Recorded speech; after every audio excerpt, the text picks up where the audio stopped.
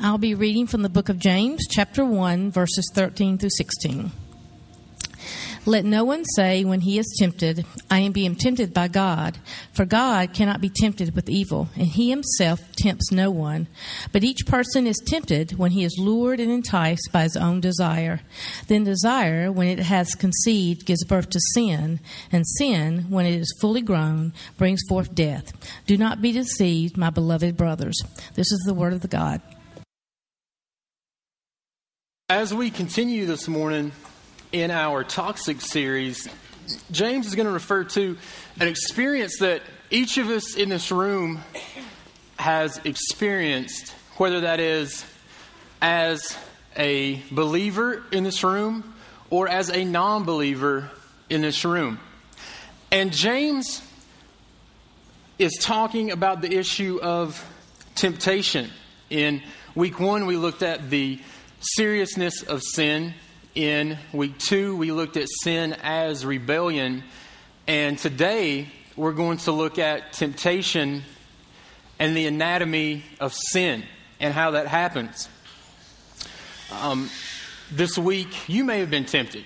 I know I'm tempted each week.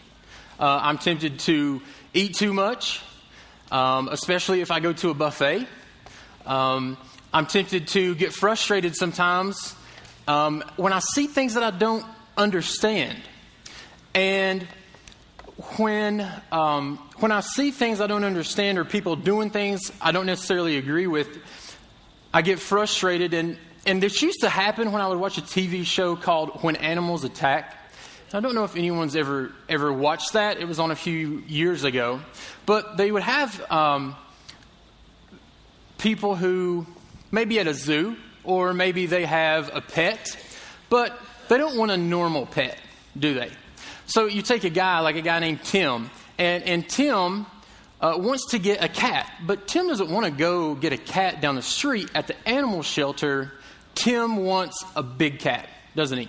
So Tim gets a Bengal tiger, and Tim takes this Bengal tiger and he puts a leash on it and he walks it at the park, and everybody's like, wow, that guy's got a Bengal tiger. And then he starts to feed it. And as it's growing, it's getting bigger. And then it won't fit in the car anymore. And then he's not able to take it to the park anymore. And he just has to kind of leave it in the backyard. And then it's bigger than he is. And at the final stage of this, it just gets unmanageable and too big to control. And so what inevitably happens is Tim is taking the daily steak out to his Bengal tiger, and the tiger thinks, you know what, Tim, I don't want that steak today. Tim, you look like the steak, right? And the animal attacks him because it's bigger than him, and ultimately it has a killer instinct. Now, we see that and that frustrates us, and we think, how does Tim not know that the tiger is going to kill him? But in our own lives, we have something that we deal with each and every day that James tells us has a killer instinct. And that is temptation that leads to sin. And one thing I know for sure, whether you are a follower of Christ or a critic of Christ in this room, is you've been tempted to do something wrong. We know that temptation in itself is not a sin because Christ was tempted, yet he was without sin. But it's what we do with that temptation that leads to death. I'm sure when you hear the word temptation, you may have something that automatically comes to your mind. Something that you personally deal with. Something that is almost like a dark cloud that goes with you wherever you go. Men, if I gave you a choice to go in a room by yourself where there's 4 things on a table, those 4 things are $1,000, a bottle of alcohol, a stash of drugs, and a computer open to pornography, which one would you first run to? Women, if you are in this room and you go to that same room, except on the table is a miracle weight loss pill, the same $1,000, the same bottle of alcohol, and then a letter from the guy that you thought you were going to marry asking you to meet. Which one would you be inclined to pick up? Sometimes when we come to church, we think, maybe church is the last place that I want to talk to someone about my temptation. But the great thing about the gospel is that Christ died for us so that we can all talk about how jacked up we are, right? I mean, we all come in here with things that drag us down.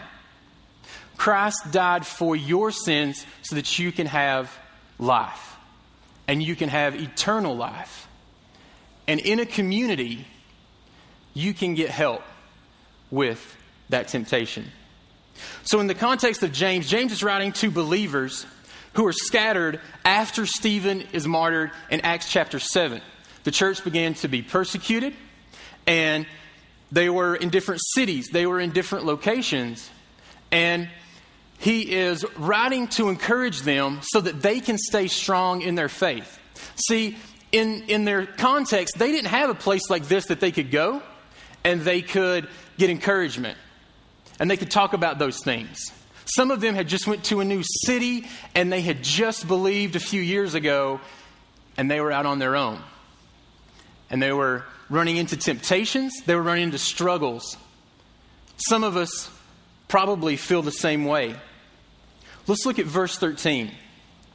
It says, "Let no one say when he is tempted, I am being tempted by God. For God cannot be tempted with evil, and he himself tempts no one."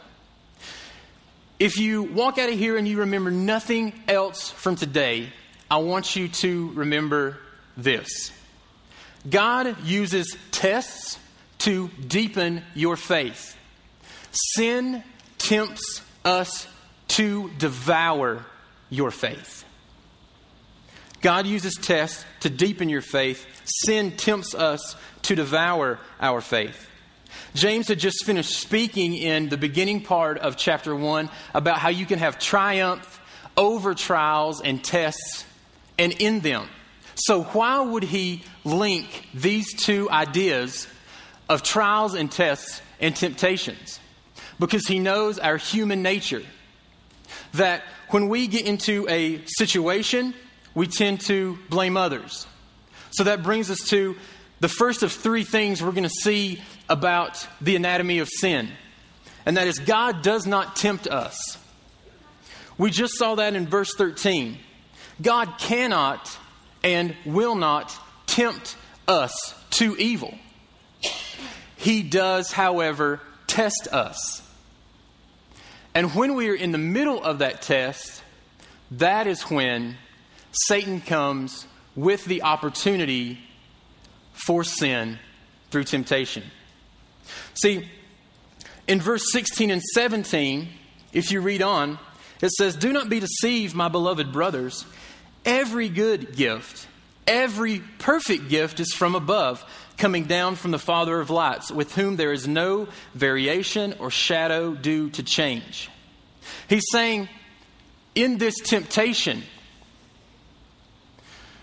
God is not going to change who he is.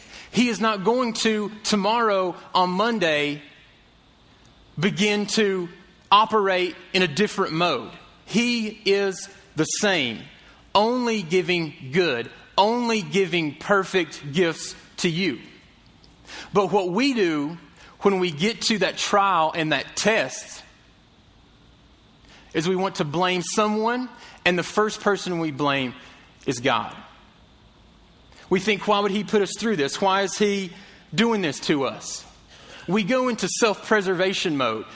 We push the blame off on someone else. And if you don't believe me in that, we can walk over into the 3-year-old room when they make a mess, and we'll just see what happens. Because if you have a little kid in here, you know what's going to happen. You walk up to them, you go, what's going on over here? Who made this mess? And they get quiet and they look like they saw a ghost and they point, right? And they point to somebody else. It wasn't me. I didn't do it. But we do the exact same thing with God sometimes when we go through trials and we go through temptation. We know that the depth of your faith and the depth of your character has to be tested. Otherwise, how will we know that it's going to stand up in tough times? If they don't come, how will we know? God's purpose in saving you and making you more like His Son is not so that you can live in ease and comfort. It is to mature you. And sometimes He does that in a painful way. The tests that come into our lives are hurtful. But we can see in Romans 5, in verses 3 and 4, Paul writing here, he says, not only that, but we rejoice in our sufferings, knowing that sufferings produce endurance, and endurance produces character, and character produces hope. That's why testing is important, because that testing is going to produce your spiritual growth. You want to be a mature Christian, if you are a Christian. You want to be seeking after Christ. And sometimes the test comes. If you are a parent of a teenager in here, you can relate to that 100%. Because your child is going to come to you one day and they're going to say, Mom, Dad, can I borrow the keys to the car? And then you're thinking, are they mature enough to take the car out? That's what we think. Because if they went on their driving test or you let them borrow the car the week before and they ran off the road into every mailbox between here and the store, you're probably not going to give them the keys, are you? They're not mature enough to handle that. The testing of our faith is going to show the level of our maturity, and as Christians, we should want that to continue to grow. This is where we see the cycle of temptation kick in because we assume God is tempting us. In a financial difficulty, we're tempted to say, well, God's not going to provide. Look what He's doing for me. I lost my job. In the death of a loved one, we're drawn to say, well, God doesn't love me. Why would He cause my family member to die? If we feel alone, we think that God doesn't care and that God is distant. And if you're here today and you're at any of those places, God can come and lovingly wrap His arms and His Spirit around you and guide you back to where you need to be. But that place can be toxic. This cycle of sin in our lives will begin when we give in to temptation.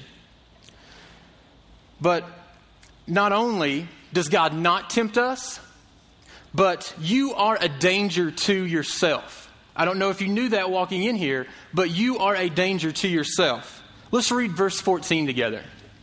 Verse 14 says this. It says, but each person is tempted when he is lured and enticed by his own desire. Now, after James has just said, well, God's not tempting you, we would be inclined to think that he's automatically going to say, well, it's all Satan's fault. So just kind of watch out for him and you'll be okay. No, what he does is he holds up a mirror and he says, the temptations that you're facing are from you. From the desire inside of you. He doesn't allow any room to question that, and he's very direct. From our desire. When I'm tempted, it is because of the desires within me. Now, that doesn't mean that Satan is not involved in giving us opportunities for sin. But that temptation is squarely on you for that desire. Again, Paul in Romans chapter 7, listen to the way he writes this. He says, "For I know that nothing good dwells in me, that is, in my flesh. For I have the desire to do what is right, but not the ability to carry it out." He's saying there is nothing good in me. There is a problem at the core of each and every person in this room. Our desires. It's not our upbringing. It's not your spouse. It's not your boss. It's not your circumstance or your situation. Those things only bring out what is inside of you.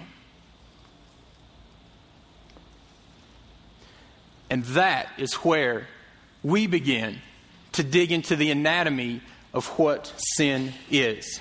And the first step in that is deception. See, no temptation ever appears as a temptation. Deception is in the way that you think, your intellect. In week 1, Jerry talked to us about how Satan through the serpent came and questioned Eve. And he said, "Did God really say?" And he made her question the way she was thinking about God, about his provision. He made her think, you know what? God's holding out on you. Can you believe he would do that to you? God is holding out on you. And when we begin to be deceived in our thoughts, we're beginning on the road to sin. He uses 2 interesting images here that are from the hunting and fishing world. He says, lured and enticed. That lured just means drawn away. And that's something that would be a hunting term that would mean you can distract your prey away from an area or a group in order to kill it. Now, I'm not a hunter, okay? But I've watched enough Duck Dynasty to know that you can use a call to draw someone away, okay? I'm sure you have too. And you can be drawn away. You can draw an animal away from a group, from its safety, or from a person. What Satan does is he will come along and draw us away from God. You see, when you're, to use James' analogy, when you're fishing and you throw the lure in, the fish is never thinking about the hook. The fish is never thinking about the hook. The fish is thinking about the bait solely. But it's the hook that kills. And it's the hook that drags away. And in our own lives, when we focus on the deception, we will be lured and enticed and drawn away by that deception. See, that's why we are a danger to ourselves. It's the same reason why in the Old Testament, David was deceived in his thinking that he did not need to be in battle with his troops. He was in the bed taking a nap when he should have been in battle. And when he did that, that is how he was lured, enticed, and drawn away by Bathsheba to sin. It began with his incorrect thinking. So, deception for the believer always begins as a small thing, and you're not focusing on the hook. You think it doesn't matter. It's just something that you can slide by. Like we think God's going to see what we're doing and just kind of wink at it and be like, don't do that. Come on. Right? Just ladies, it's incorrect thinking. If you get that message on Facebook from the old boyfriend and you set that lunch date. It's just lunch. I mean, what's wrong with that? But that's deception. Or men, you're at home alone on your computer and you click on images that you know are wrong, but you're drawn to, and you think, 5 minutes, a couple of clicks and what's it going to hurt? That's deception. Or young people and teenagers and singles in here, you might say, well, you know, we kind of text some stuff that we probably shouldn't sometimes. But you know what? It's just text. I mean, who are we hurting? And that's deception. And that's the first step of being lured and drawn away to sin. And deception will short circuit your relationship with Christ. And if you're here and you don't have a relationship with Christ and you're questioning Christianity, the temptation and the lure I'm talking about, you have no hope of stopping that.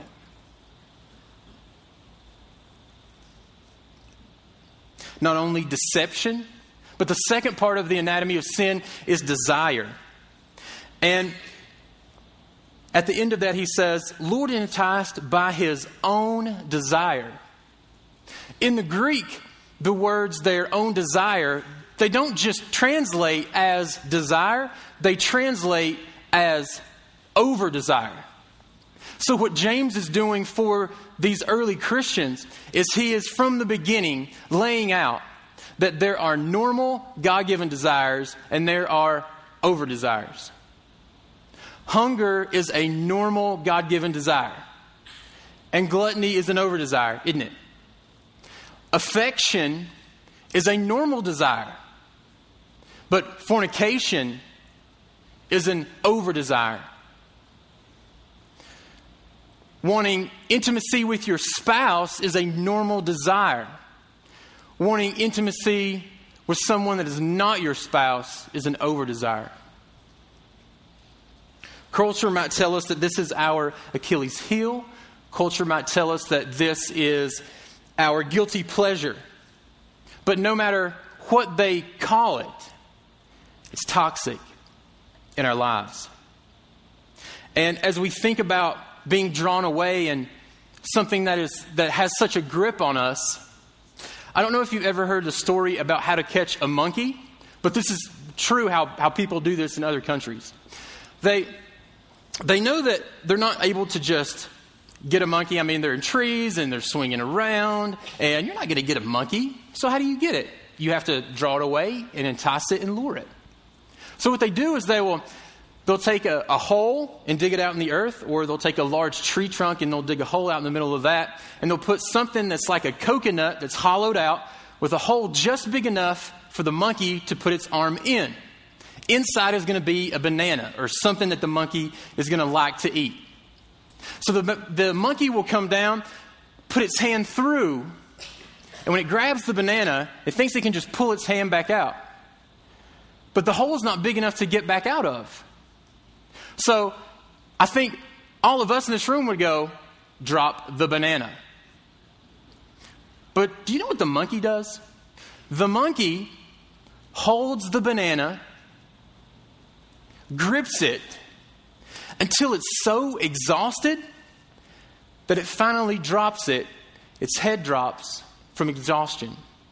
And then the person that's luring it and trapping it comes and puts a noose around its neck and drags it away to enslavement or death. Now, if we think of that in our spiritual life, we as Christians have been told by Scripture that we are free from sin. So these desires in our life can and will enslave us and ultimately lead us to death, as James is going to tell us. When that desire becomes so great that it overtakes our will, that is where we are in trouble. Now, I asked you to think of maybe some temptations earlier, or whatever your desire is. And the temptation that maybe God's brought to your mind that you've been dealing with this week, I bet is very closely kin to that over desire, whatever that is. And if God could point his finger at one thing today that you're dealing with, one thing that he wants you to say, this has to go. We've got to deal with this. But he wants to do it in a loving way. What would that be? You see, the purpose of temptation is to lead to sin and death. And sometimes, from our misplaced deceptions and desires, we're led to that. And when our desire meets an opportunity and they cross, then we get to a place where we're in trouble, because that leads us to the next step, and that is disobedience. Temptation appeals to our desires, and sin starts with disordered thought and leads to disordered desire, and that leads to disobedience. So James takes the word picture now from hunting and fishing to the birth of a baby. James says that your desire will conceive a method for taking the bait. Let's read verse 15. It says, then desire, when it has conceived, gives birth to sin. And sin, when it is fully grown, brings forth death. Now, remember our illustration that we talked about of the tiger? Isn't this exactly what it was leading to? It was small.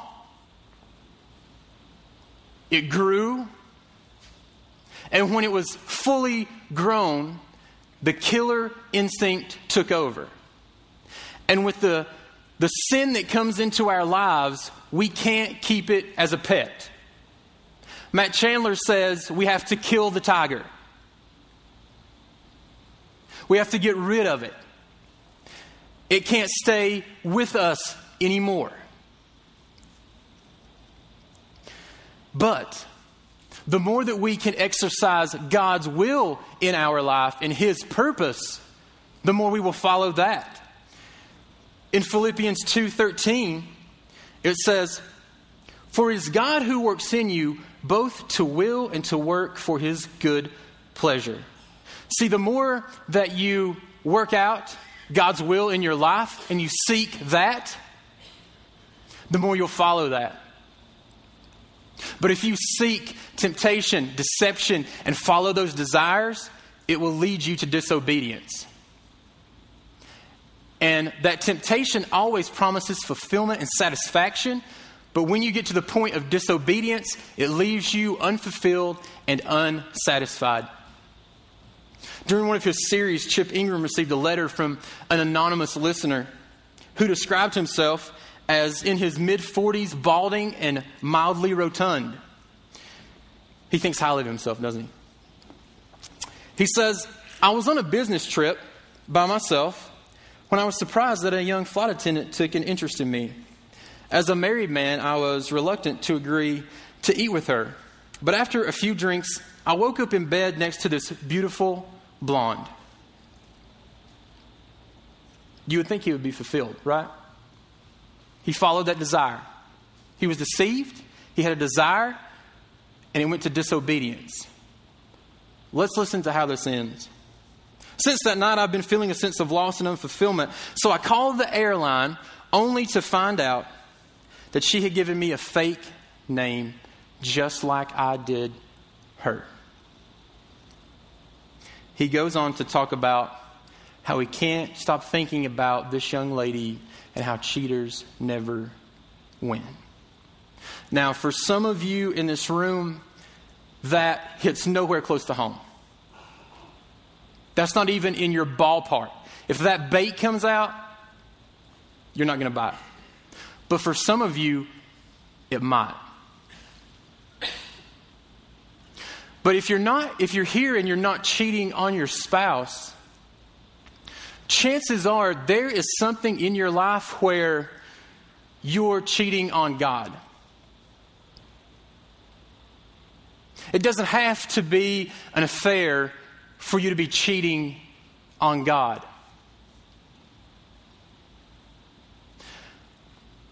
I love how in the book of Jeremiah, chapter 2, God talks about how his people have forsaken him. And I want you to listen to how he describes this. In Jeremiah 2:13, it says, "For my people have committed two evils. They have forsaken me, the fountain of living waters, and hewed out cisterns for themselves, broken cisterns that can hold no water."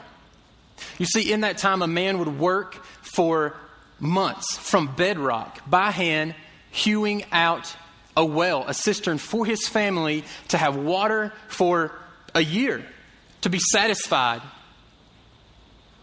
But the way that God tells Jeremiah to say this illustrates that that man would wake up after the rain came at night, hoping to walk out and see a full cistern of water, only to find it's empty because it's broken and there's a crack in it.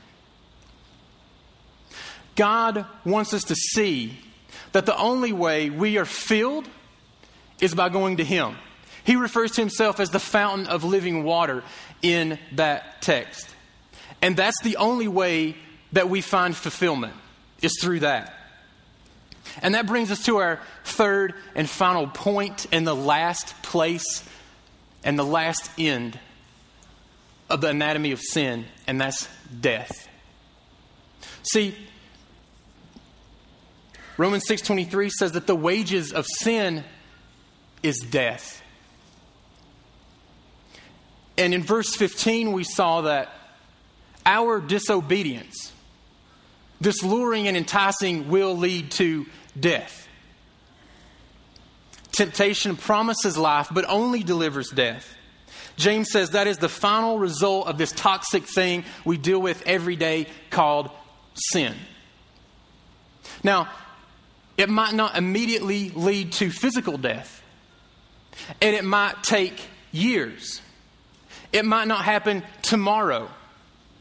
But what will happen is, for some of your over desires, it will be killing your marriage. The over desire will be killing your health. It will be killing your spiritual walk. It will be killing your worship. And it will kill your future. We have to take this toxic thing of sin seriously because we know the ultimate end. But I want you to know that James, in the middle of the trials and temptations, in verse 12, gives us a verse of hope. Read verse 12 with me. It says, "Blessed is the man who remains steadfast under trial, for when he has stood the test, he will receive the crown of life, which God has promised to those who love Him." Now, this crown he's talking about is not one with it's crusted with jewels and is gold like you and I would think about. If someone in his day heard this, they would think of a wreath that's put on the head of someone who won an event at a race, at something like the Olympic Games. And they would get that at the end of the race. What this is saying is not a physical crown, but that at the end of your life, if you pursue righteousness, that Jesus will be there to give you eternal life. If you're here and you are not a Christian, you don't have that hope, but you can. You might be in that cycle of sin, but you can walk away from that. Christian, if Jesus came today, how would He find you running your race? What are you chasing? And I know it's hard, and I know we fall, and we are tempted, and we sin. But we have a Heavenly Father who cares. Just like in 1992, Derek Redmond, he was a sprinter on the Olympic team for Great Britain. And during that, he was running the 400 meters, which is known universally as basically the fastest man in the world competition. And this guy had a chance to medal. This guy had given his whole life and worked his whole life to win this race. Everything he had put in it.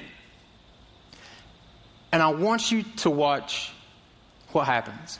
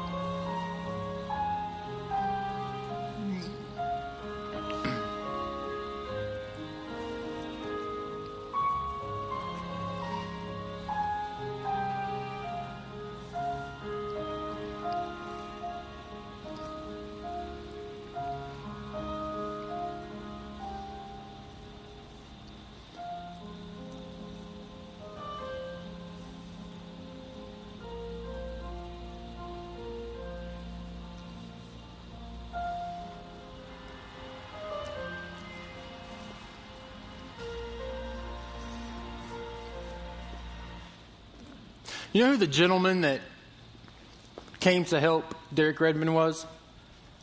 His dad. He worked so hard and he tried. And he got in the middle of his race and he couldn't go anymore.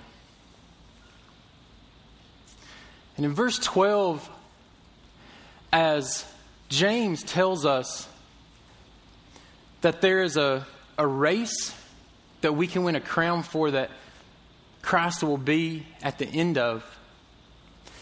He's not only going to be there at the end, He can come and help you run the race. When you fall, when we give into temptation, when your over desire knocks you down and you can't run anymore, your Heavenly Father can come down and He will walk you through. If you're here today and God has talked to you about whatever that over desire is, there's two things that you need to do. You need to be brutally honest, and you need to take immediate action. Be brutally honest with yourself and take immediate action for whatever that is. And I would encourage you, find someone that you trust to talk with about that. As the worship team comes, if you need to just come like Derek Redmond did and cry on your dad's shoulder, you can do that. If you need to come and talk to Jerry, he'll be down here. But if God's talked to you today, take immediate action. Let's pray.